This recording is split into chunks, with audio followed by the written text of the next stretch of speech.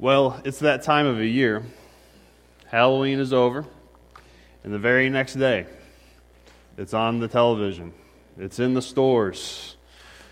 It's everywhere you look. It's there. Families are calling each other to prepare for it. And of course, what I'm talking about is the new Star Wars movie coming out next month. It is. It's a big deal. People are already buying their tickets. Places are sold out already. But the new Star Wars movie comes out next month. I don't know if you're a Star Wars fan. I'm a Star Wars fan. I probably know too much about it to be considered a cool Star Wars fan. I'm probably more on the nerd spectrum when it comes to Star Wars. I've seen all the movies multiple times, and we'll probably watch them all again in preparation for the new one coming out next month. It's become a tradition that Christmas night we go to the $5 movie theater in Russell Springs, Kentucky, and we watch the new Star Wars movie. They come out every December now. But if we're honest about Star Wars, they basically just repeat themes over and over and over again. All right? The same thing kind of happens time and time again. There's always someone being mentored and someone always mentoring them.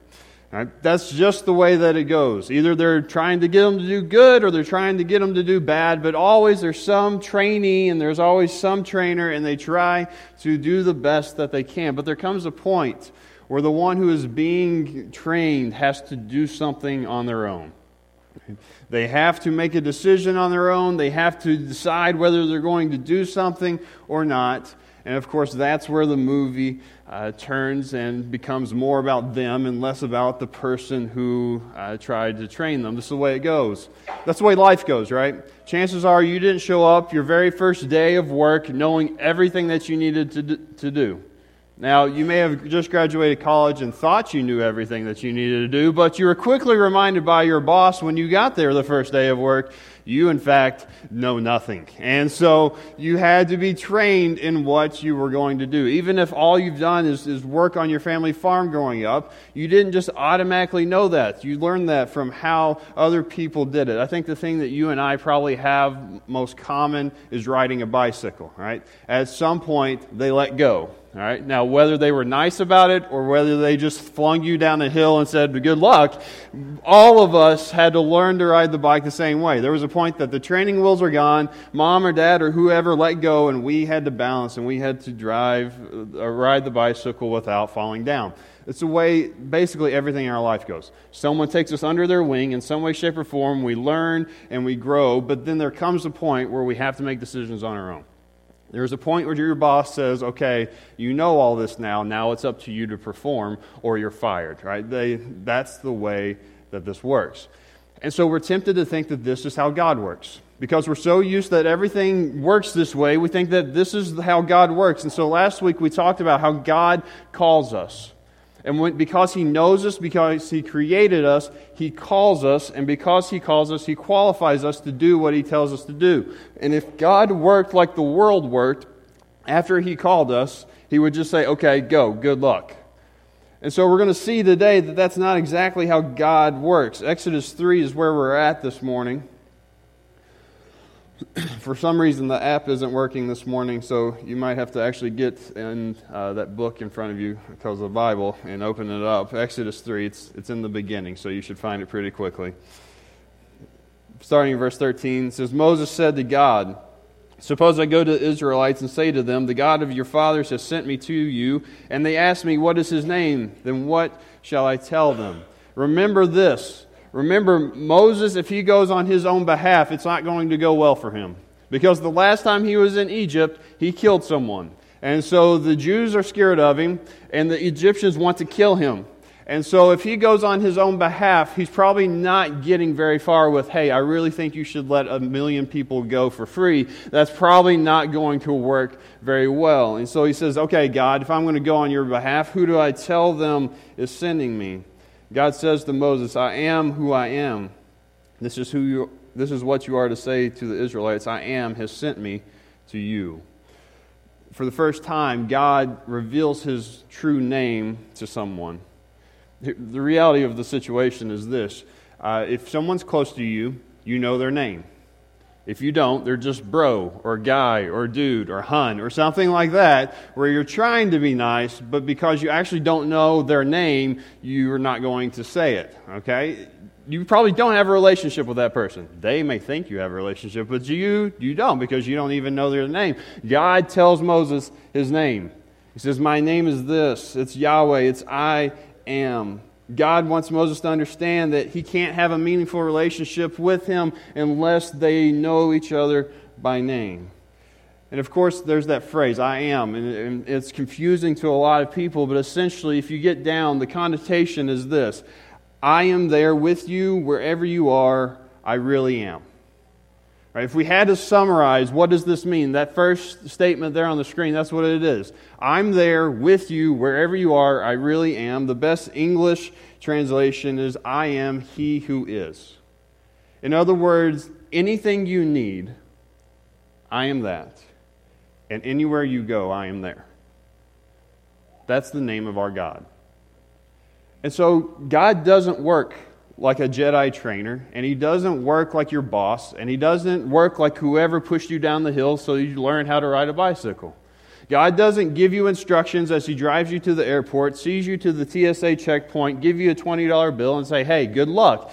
God drives you to the airport, sees you through security, flies the plane, gets you off the plane and says, okay, let's go do something. This is who God is. God is always with us. He always provides for us. He always is beside us.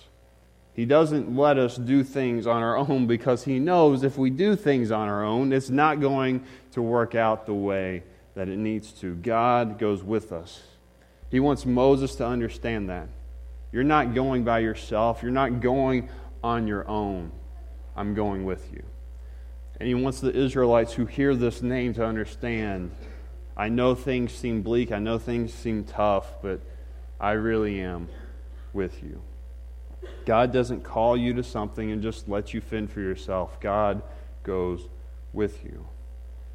In Exodus 3:15, God also said to Moses, say to the Israelites, the Lord, the God of your fathers, the God of Abraham, the God of Isaac, the God of Jacob has sent me to you. This is my name forever, the name you shall call me from generation to generation. And so what happens when God goes with us? God is with us, so what is the result of this? Well, the first thing is that when God is with us, when I am is with us, he brings his credibility. He also can talk. He brings his credibility. He says, when you go to the Israelites, you remind them, this is who I am.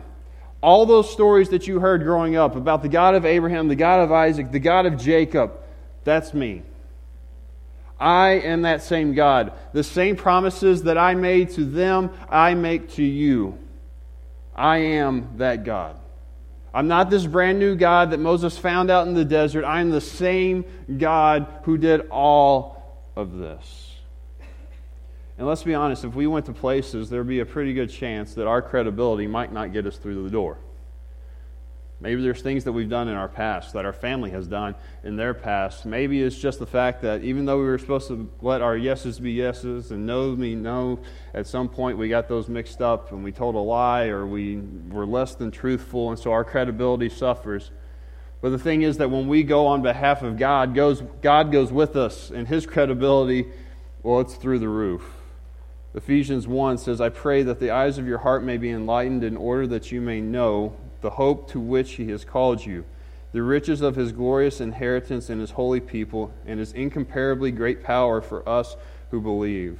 That power is the same as the mighty strength he exerted when he raised Christ from the dead and seated him at his right hand in the heavenly realms, far above all rule and authority, power and dominion, at every name that is invoked, not only in the present age, but also in the one to come. Paul drops kind of a bombshell here. He says, this great power that you have through God, it's the same as the mighty strength that he exerted when he raised Christ from the dead. You see, when God goes with you, the same power that raised Jesus from the dead is alive and well in you. So we don't only go with the God of Abraham, Isaac, and Jacob, or David, or Elijah, or anything else. We go with the very Spirit of God as Christians, the Holy Spirit living inside of us. We go with the same power that raised Jesus from the grave. And when that goes with us, our credibility is probably not what we want to stand on. We probably just want to reserve to the fact that, yes, we have the great I Am who is with us. His name speaks louder than my name. And so when I go, I carry him with me. And he is able to do everything that he says he's going to do. So what he wanted to tell Moses, he says, I want you to remind them that I'm still here. I want you to remind them of all the things that I've done, all these stories that they've heard. They're all true. And now I am coming to answer their call. He continues to assure Moses here in verse 16. He says, Go assemble the elders of Israel and say to them, The Lord, the God of your fathers, the God of Abraham, Isaac, and Jacob, appeared to me and said, I have watched over you and have seen what has been done to you in Egypt. And I have promised to bring you up out of your misery in Egypt into the land of the Canaanites, Hittites, Amorites, Perizzites, Hivites, and Jebusites, a land flowing with milk and honey. The elders of Israel will listen to you. Then you and the elders are to go to the king of Egypt and say to him, The Lord, the God of the Hebrews, has met with us. Let us take a 3-day journey into the wilderness to offer sacrifices to the Lord our God.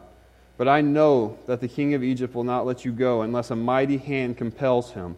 So I will stretch out my hand and strike the Egyptians with all the wonders that I will perform among them. After that, he will let you go. God wanted to remind Moses of something that was very important. Hey, even though I'm with you, this isn't going to be easy. Right? After all, you are telling one of the most powerful nations on the planet that you would like him or like them to just let 1.5 million people just waltz out of their entire workforce, waltz out of the country and just let them go. That's probably not going to be, Pharaoh's probably not going to listen the very first time and be like, yeah, that sounds reasonable, go ahead. He's going to really brush back at this. You're taking everything away from them. So I want you to know that he's not probably going to fall on the line. So that's why he says in verse 19, he's not going to let you go unless a mighty hand compels him. Unless something bigger than you compels him, he's not going to let you go. And luckily, God has that mighty hand. And so he says, I will stretch out my hand and strike the Egyptians with all the wonders I will perform among them. He says, the one who's going to convince Pharaoh to let you go, it's not you. It's me. And here we learn something important about God. Not only does he give us his credibility, but God has a passion for you. God has a passion for you. And when you are his, he protects you. When I Am is with you, he will protect you. God is actively on your side. He is passionate about you and your relationship with him. He wants you to understand that he is for you. He wants it to go beyond a shadow of a doubt. Now here's the thing. I know that you and I, we hear that and we think about times in our lives where that did not seem to be the case. And so we read verses like Romans 8:28. It says, And we know that in all things God works for the good of those who love him, who have been called according to his purpose. And when we hear that, we start to bristle a little bit. Because we remember when that test came back positive. We remember when you went through depression. You remember when you got the pink slip. You remember when all this happened, and it didn't really seem that God was for you when that happened. But you see, here's the truth, is that God is for us, but he does not promise us our definition of happiness. He promises his definition of holiness. And as we read the Bible, what we find out is our faith is made perfect when it's tried and when it's tested. It's like a silver that has to be refined by fire. What God does promise is that whatever happens to us, He will take something that is bad and bring something good from it. Here's the realization that we have to make, and I'm as guilty as anyone because we're so narrow-minded. When something bad happens to us and we feel like the world's falling apart and God's on vacation somewhere and doesn't care about what's going on in our life, here's what we have to realize. You and I are in the middle of a spiritual battle. There is God, there is Satan, and there is a spiritual battle that is going on. We cannot expect to not get caught in the crossfire. We can't expect to just waltz through life with an enemy who wants to destroy us so that we die and we never have a chance to know God. And so we can't expect for life to be all rainbows, butterflies, and bunny rabbits. It's going to be tough. But when it gets tough is when God reminds us how good He is. God promises us, because He is on our side, that when we go and when we carry out His will in this world, He protects us because we are His people. He will not let things that happen to us go to waste. God will work for the good of His people. There's a third thing that we learn here in Exodus. Verse 21, he says, "And I will make the Egyptians favorably disposed to this people, so that when you leave, you will not go empty-handed.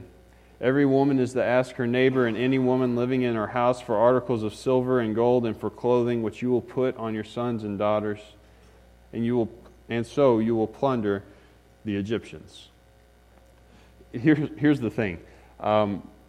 God knew that when He said, okay, you guys are going to go into the desert, that the Israelites were going to say, with what? Right?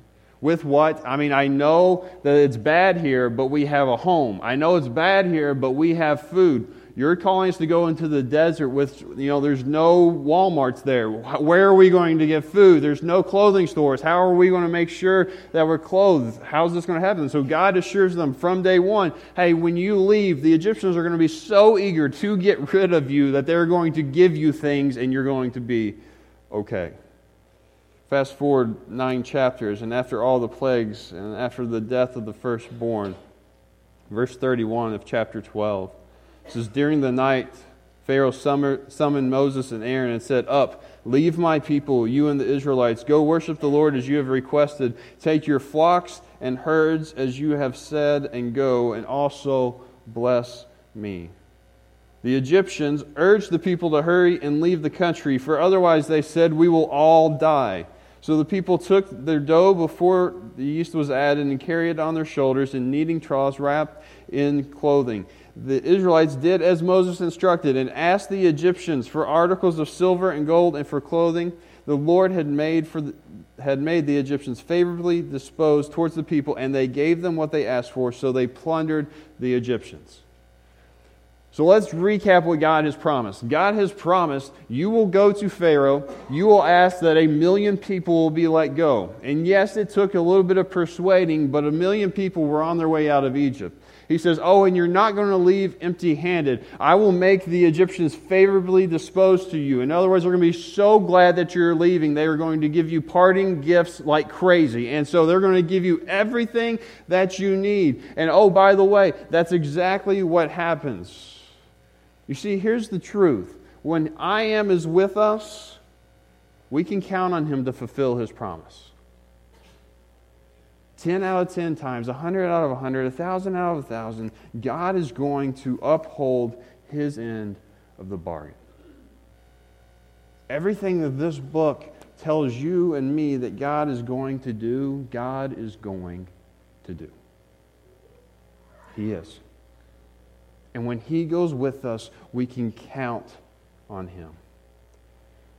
That's why a little bit later in Romans 8, we read a verse from that earlier. Paul says, "What then shall we say in response to these things? If God is for us, who can be against us? He who did not spare His own Son, but gave Him up for us all, how will He not also, along with Him, graciously give us all things? Who will bring any charge against those whom God has chosen? It is God who justifies. Who then is the one who condemns? No one. Christ Jesus, who died, more than that, who was raised to life, is at the right hand of God and is also interceding for us. Who shall separate us from the love of Christ? Shall trouble or hardship or persecution or famine or nakedness or danger or sword? As it is written, for your sake we face death all day long. We are considered as a sheep to be slaughtered. No, in all these things we are more than conquerors through Him who loved us. For I am convinced that neither death nor life, neither angels nor demons, neither the present nor the future, nor any powers, neither height nor depth, nor anything else in all of creation will be able to separate us from the love of God that is in Christ Jesus our Lord. Amen and amen. Nothing will separate us, and God keeps His promises. Notice what His offering is. In verse 32, Paul says, He did not spare His own Son, but gave Him up for us all. Folks, anytime that we doubt, anytime we wonder, God, do you really know what's going on? God, are you sure you can fulfill these promises? All we have to do is look at the cross. Because if God will do that, then what He's told you He will do, He will do. If God will send His only Son to die on a cross, a death that we deserved in our stead so that we can have a relationship with Him, then what He says He will do, He will do. That cross that you wear around your neck, the one that hangs in your house, is a reminder. It's not just an ornament, it's a reminder. God keeps His promises. Always. God keeps His promises. Even when times are tough, even when life doesn't make sense, the God who is with us keeps His promises. And I know that we think that conceptually this is really awesome stuff. I mean, if just in theory, this is great. But does it actually work? Does it actually work? Yes, it does.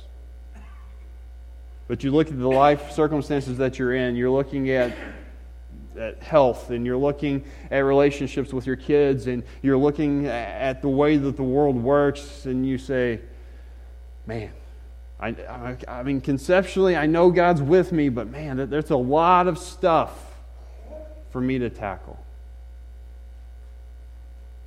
Exodus 14, the people have left Egypt.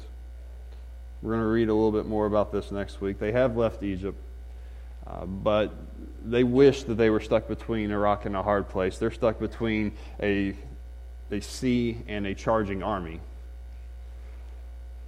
And they're starting to question. Probably the same questions that you had when you felt like God wasn't there. I wish we could just go back. I wish that we were safe. I wish. So in Exodus 14, verse 13, Moses answers the people. He says, do not be afraid. Stand firm, and you will see the deliverance the Lord will bring you today. The Egyptians you see today, you will never see again. The Lord will fight for you. You need only to be still. Listen, the Christian life is about going. It's about doing. It's about being. You actually have to exert effort. It's not just good enough to say you have faith. You have to put it into action. We just spent like 11 billion weeks in James so that you know that. We have to do this. But there's a point where it runs out. There's a point where you say, I literally can do nothing else to make this marriage work. There's a point where we look and we say, there is literally nothing else I can do with my son. There's literally nothing else I can do to get my coworker to come to church. You look at the world around you and you pray 17 times a day and you do everything right, and yet there's one more shooting and one more earthquake and one more natural disaster and there's one more whatever, and you say, there is literally nothing else I can do. You know what the beautiful thing about this book is? It's a lot of stories about people who did everything that they could, but only did great things when God stepped to the plate. You see, we have our limits, but we have a God who can do more. How much more? Paul says in Ephesians 3:20, "Now to him who is able to do immeasurably more than all we ask or imagine, according to his power that is at work with us, to him be the glory in the church and in Christ Jesus throughout generations, forever and ever. Amen." I want you all to show me, how much is immeasurably more? Go. No one should do anything because you can't measure it. It's immeasurable, right? Immeasurably more. God, I can only give this much. It takes this much to save my marriage. God can do immeasurably more. God, I can only give this much to try to get this person to come to church. God can give immeasurably more. God, I don't know how we're going to survive this. God can do immeasurably more. And He is with you. He is credible. He is passionate about you. And He always keeps His promise. And so God's not just calling you to live a Christian life and wish you the best of luck as He pats you on the back as you go out the door. God walks along with you so that you do it. He is faithful. He is true. He is able to do everything that He tells you that He can do. See, God goes with you. So stand firm knowing that He is on your side. He's with you. You see, there's a point where we run out. And that's where we remember the psalm that says, "Be still and know that I am God." Because it's when we can do nothing else that we see God come in immeasurably, and fills a gap that is immeasurably more than we can fill. And we have a perfect example of Him doing this. We referenced it earlier, but it's the cross. The Bible tells us that there's literally nothing that we can do to have a relationship with God. We cannot be good enough. And so our ability to have a relationship with God is like this much. There's a giant chasm between us and God. But luckily for us, there's a God who's passionate about us and is on our side. And so He sent Jesus to fill however long that gap was with immeasurably more grace so that you and I could have a relationship with Him. And if you have accepted that, then you need to realize that today you celebrate. You celebrate that immeasurably more has happened in your life. But there may be others here today that that's not the case. You've never accepted Jesus as your Savior. You never have said, maybe you've even reasoned, I'm a good person, I'm okay. No. You're not able to bridge that gap on your own. Only Jesus can.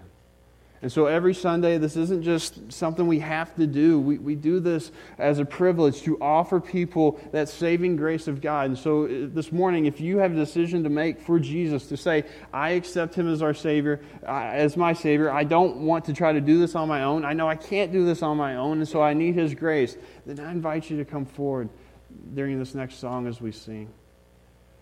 The rest of us today, here's the truth.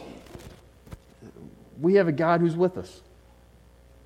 We have a God who is on our side. And I don't say this flippantly. Believe it. Live it. Don't go through life defeated. We are more than conquerors in Christ. And so if you have something going on, I offer this every week, but I offer it again this week. If you have something going on, you just need prayer, I'd love to pray with you. Grab someone next to you. They would pray with you. Our elders are up here. They would pray with you as well. Or maybe today you just want to say this is the church home that you want to belong to. We invite you with open arms to come and help us be who God created us to be. We need you as much as you may think that you need us. But this morning, we have a God who goes with us, a God who stands firm with us, and a God who is on our side. And He is able. And we celebrate that. Father, thank you for today. Thank you for always being there. The great I am. the one who is always with us, the one who never will leave us, the one who never forsakes us. God, you are good. And so, Father, we pray today, Lord, that we would give this to you. Everything that is bothering us, everything that is holding us back, Father, we give to you. Maybe we're in the middle of a time of despair in our life. Father, we trust you that you'll make something good out of it. We trust you that you're good. We trust you that you're for us. We trust your words, and we trust your promises. So this morning, Father, I pray if there's anyone here who needs to make a decision for you, that you would prompt them in their heart to do that. Father, as we all stand, as we all sing, may we sing in celebration of the fact that we're not alone, that you are with us, and that you are able to do immeasurably more. It's in Jesus' name we pray. Amen.